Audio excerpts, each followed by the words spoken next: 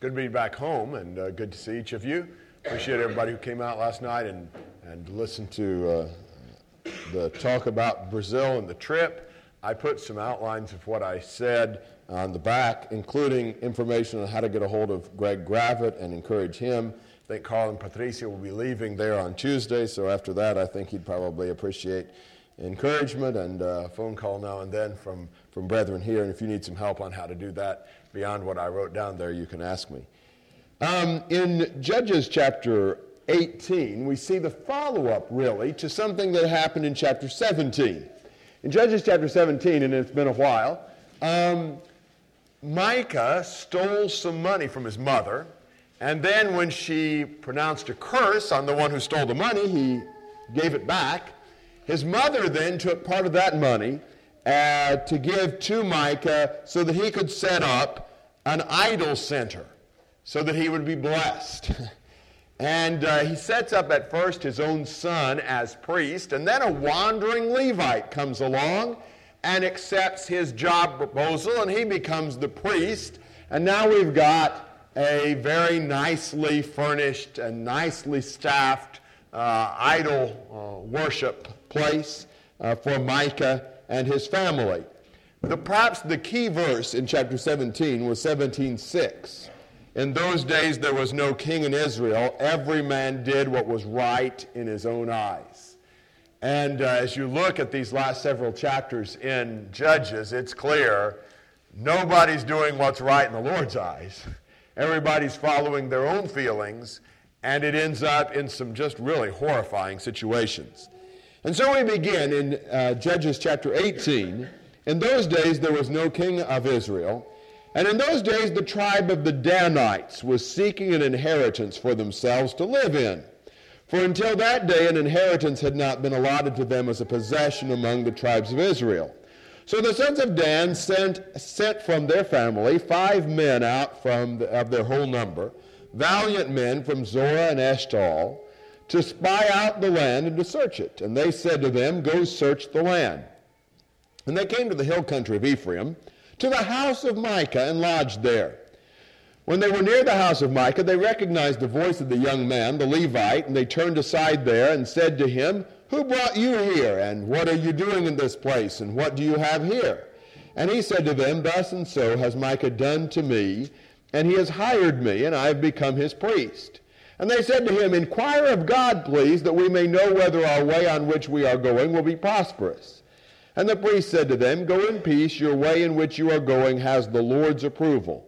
Then the 5 men departed and came to Laish, and saw the people who were in it living in security after the manner of the Sidonians, quiet and secure, for there was no ruler humiliating them for anything in the land. And they were far from the Sidonians and had no dealings with anyone. When they came back to their brothers at Zorah and Eshtaol, their brothers said to them, "What do you report?" And they said, "Arise, and let us go up against them, for we have seen the land, and behold, it is very good. And will you sit still? Do not delay to go, to enter, to possess the land.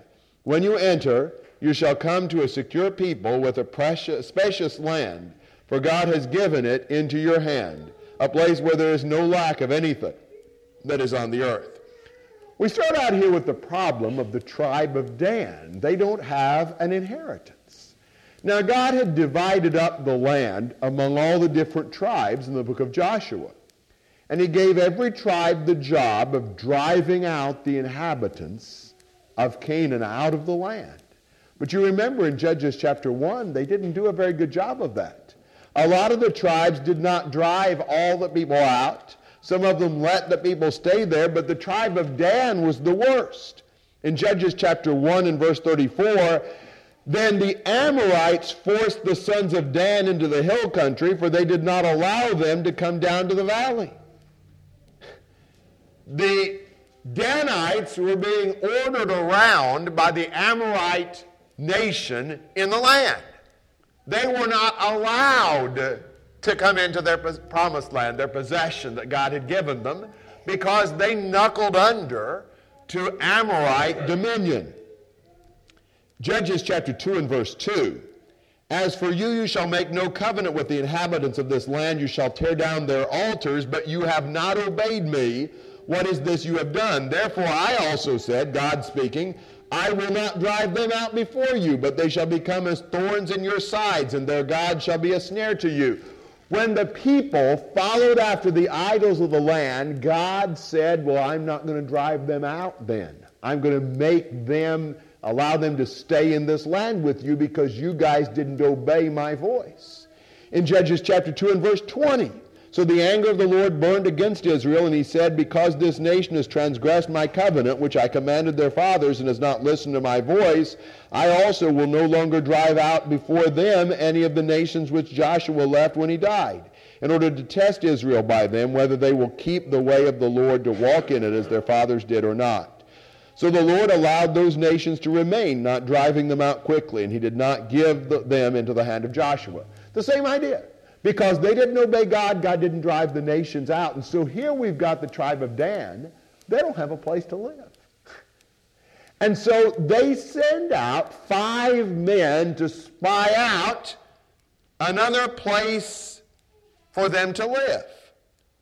Now, this is them, the Danites, solving their problem in their own way. Everybody is doing what's right in his own sight. What they should have done was to confess their sin of not obeying God and of worshiping idols, and to have asked God to come back to them and bless them and enable them to drive out those inhabitants out of the inheritance God gave them. But no, they send out spies to find a new inheritance for them. It's interesting that the way that the text is written reminds us so much of Joshua chapter 2 when Joshua sent the spies out. In Joshua 2:1, you might just look as I read that, look at Judges 18:2 and just see the similarities. Then Joshua the son of Nun sent 2 men as spies secretly from Shittim, saying, go view the land, especially Jericho. So they went and came into the house of a harlot whose name was Rahab, and lodged there. It's about the same thing. It's like they were going to the land for the first time and sending out spies to find out a place for them. Well, guess what? The spies found this one city, this city of Laish, and it seemed perfect. They had already come to Micah's house, and they'd spent the night there, and they'd asked Micah's priest what God's will was. And Micah's priest said, oh, sure, God will bless you and prosper you. God will be with you in this trip. Now, Micah's priest didn't know a thing about what God wanted. He wasn't concerned about what God had wanted in his own life, but he gave the stamp of approval. Oh, yes, it'll be okay. So they come to Laish, and what do they find? Well, they find a city that's going to be pretty easy for them to take because they're a peace-loving people, and they're a long ways away from Sidon, the capital city of their country, and it's a prosperous land. And they think, this is perfect. We can just go in and we can take this city for ourselves, and we won't have to fight for the land God wanted us to have. And so they go back to their fellow Danites. And interestingly, in verse 10, they say, for God has given it into your hand. They think that God wanted them to take this city. After all, Micah's priest said that it would be okay with God. And after all, it looked like it's going to be easy to take. You know, there's a lot of times when we think that whatever's easiest, that must be what God wants us to do. Because after all, we don't want to do something hard. And after all, it looks prosperous. It looks like we're going to do pretty well there. It must be God's will. And so that's what they tell their fellow tribesmen. It's awfully easy to rationalize our own selfish desires, thinking that, well, if God gives us the chance to fulfill what we want, it must be God's will. And so that's where they're at. Now look at verse 11 and let's see what happens. Then from the family of the Danites, from Zorah and from Eshtaol, 600 men armed with weapons of war sent out. And they went up and camped at Kiriath-Jearim in Judah. Therefore they called that place Mahaneh-dan to this day. Behold, it's west of Kiriath-Jearim. And they passed from there to the hill country of Ephraim and came to the house of Micah. Then the 5 men who went to spy out the country of Laish answered and said to their kinsmen, do you know that there are in these houses an ephod and household idols and a graven image and a molten image? Now therefore consider what you should do. And they turned aside there and came to the house of the young man, the Levite, to the house of Micah, and asked him of his welfare. And the 600 men, armed with their weapons of war, who were of the sons of Dan, stood by the entrance of the gate. Now the 5 men who went to spy out the land went up and entered there and took the graven image and the ephod and the household idols and the molten image, while the priest stood by the entrance of the gate with the 600 men armed with the weapons of war. And when these went into Micah's house and took the graven image, the ephod, the household idols, and the molten image, the priest said to them, what are you doing? And they said to him, be silent. Put your hand over your mouth and come with us, and be to us a father and a priest. Is it better for you to be a priest to the house of one man, or to be a priest to a tribe and a family in Israel? And the priest's heart was glad. And he took the ephod and the household idols and the graven image and went among the people. Now you see, the whole Danite tribe with 600 armed men are migrating up to the city of Laish. And on their way, they stop by Micah's house. And the 5 spies say, hey, listen, there's a great inventory of religious things there in Micah's house. He's got a well-stocked sanctuary that we ran across on our visit up to Laish. And we could just go in and take that stuff and we'd have our own idols ready-made. And so that's what they do. They go in to Micah's worship center and they just grab the idols and the images and all the things that are there. And they don't stop to think about the fact that idols who can't even keep themselves from being stolen are probably not going to do them much good either. And the Levite, the priest here, well, he said, what are you doing? They were robbing all of his idols out of his temple that he was in charge of. And they thought about the fact that he'd already told them that that Micah had hired him. And so they said, listen, be quiet. We're going to make you a better offer. We're going to offer you a promotion that you can't refuse. Because right here, you're only one family's priest, one man's priest. But listen, we'll make you priest over our whole tribe. That'll be a whole lot better. He said, that sounds good to me. And he helps them rob the stuff so that he can go with them and be their priest. It's an obvious promotion. And, you can't turn back opportunity when it knocks. I suppose he suddenly received a call to go shepherd a larger flock or something like that. It's so interesting how just totally ridiculous all of this is. The Danite tribe is breaking the command to not have any idols, any other gods before them, by breaking the command not to steal. And they get this priest who is obviously a man with no character. He's willing to steal the idols himself. He's willing just to go and become the priest for whichever group offers him the most money. There's nothing spiritual in any of this. Well, look at what happens in verse 21. Then they turned and departed and put the little ones and the livestock and the valuables in front of them. When they'd gone some distance from the house of Micah, the men who were in the house near Micah's house assembled and overtook the sons of Dan. And they cried to the sons of Dan, who turned around and said to Micah, what's the matter with you that you've assembled together?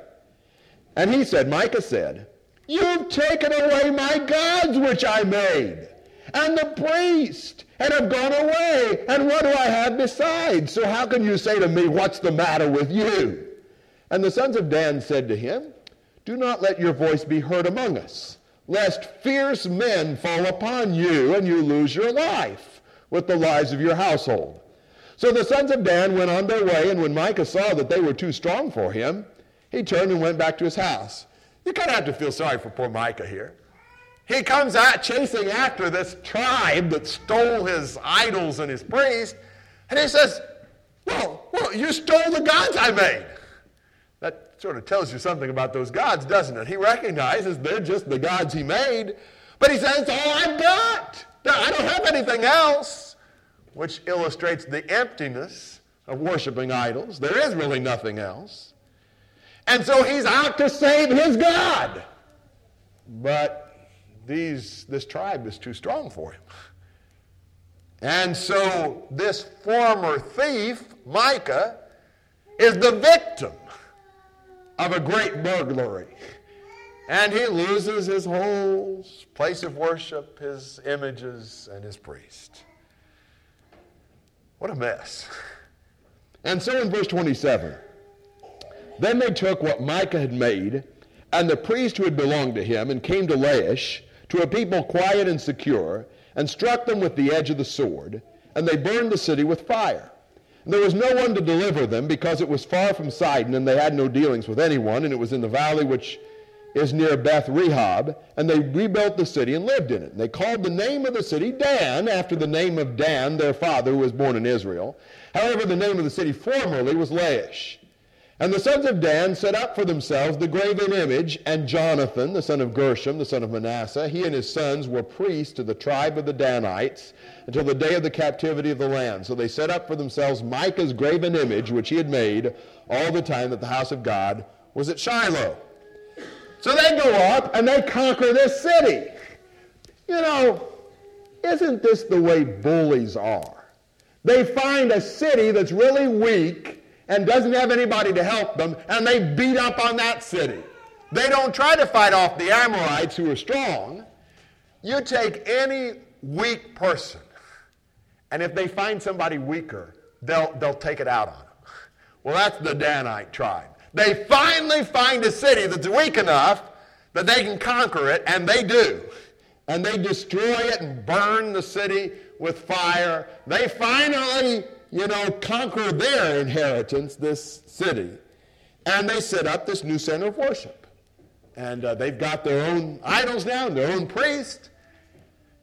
I'll tell you, the Danites, if possible, are probably the worst tribe in all of Israel's history. If you remember, later on, when Jeroboam set up the golden calves to worship, remember where he set them up?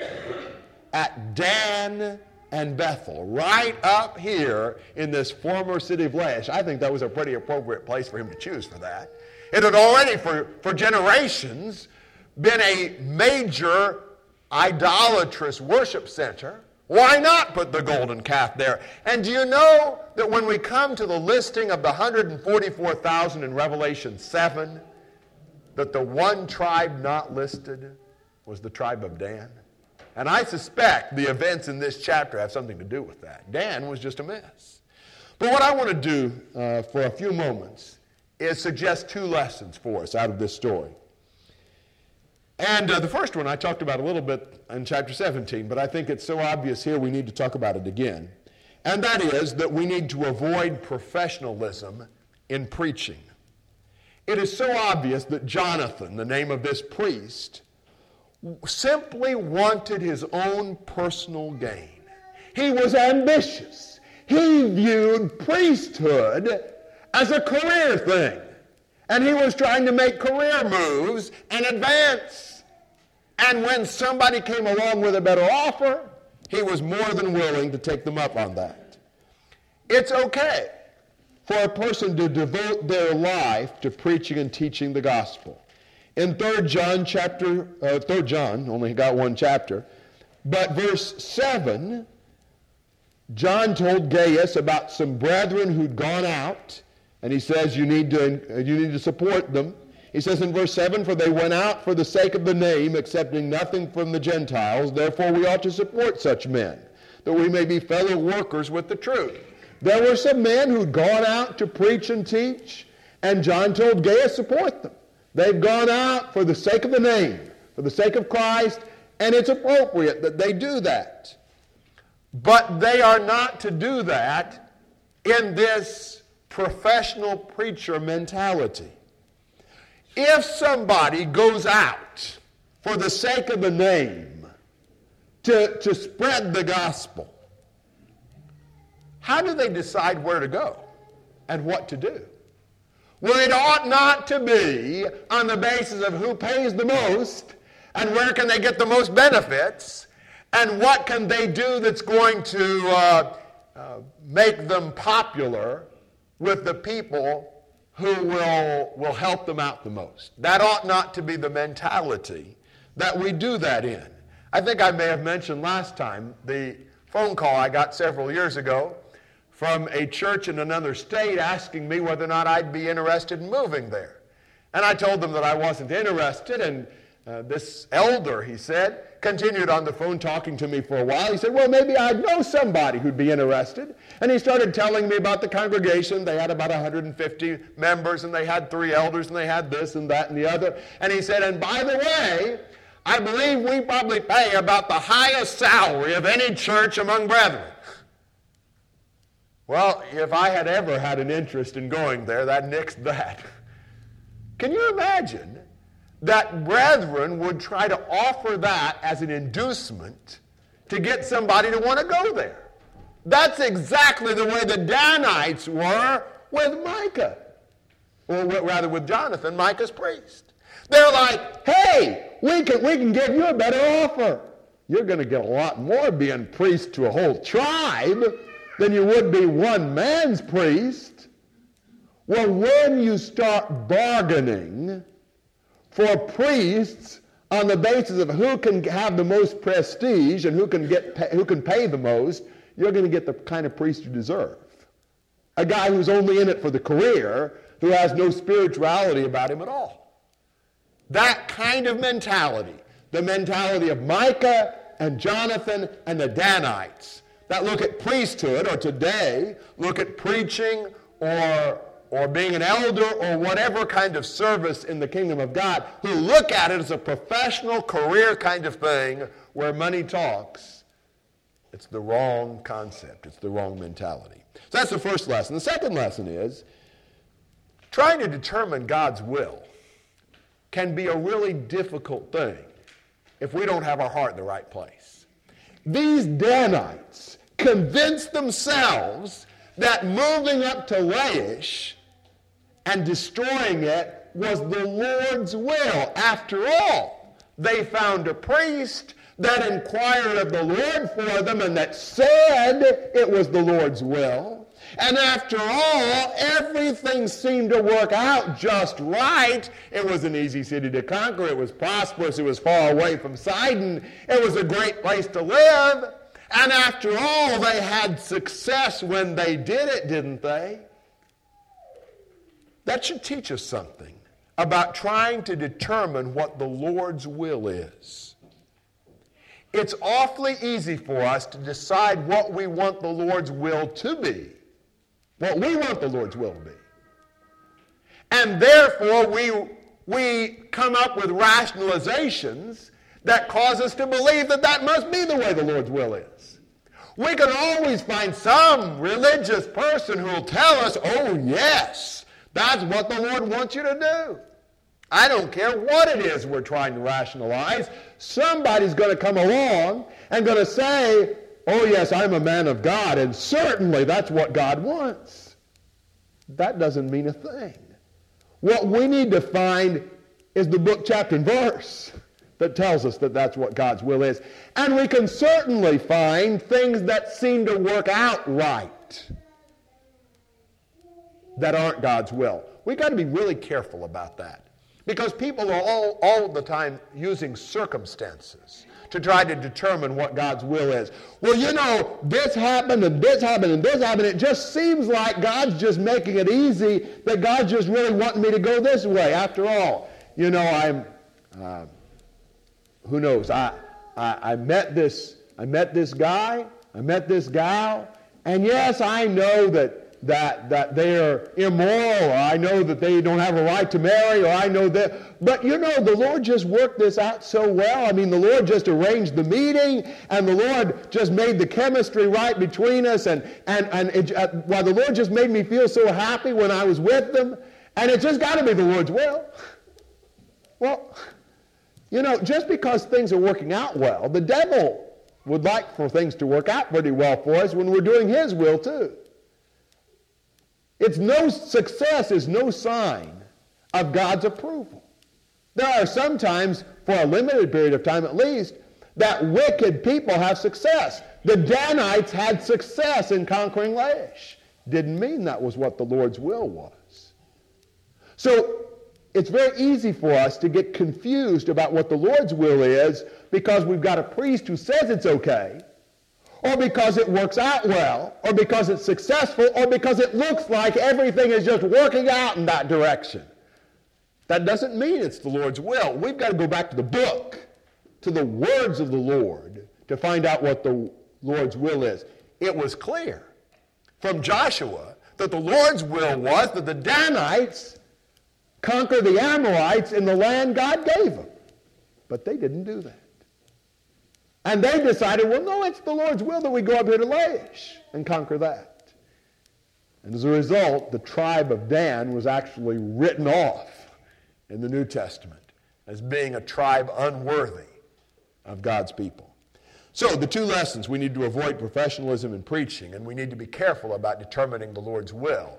We can easily be deceived by things that look like they're working out well, but are not actually in accordance with what God has said. The Lord's will for you this morning is that you come to him and submit to him if you're not a Christian. And we encourage you to do that while we stand and sing.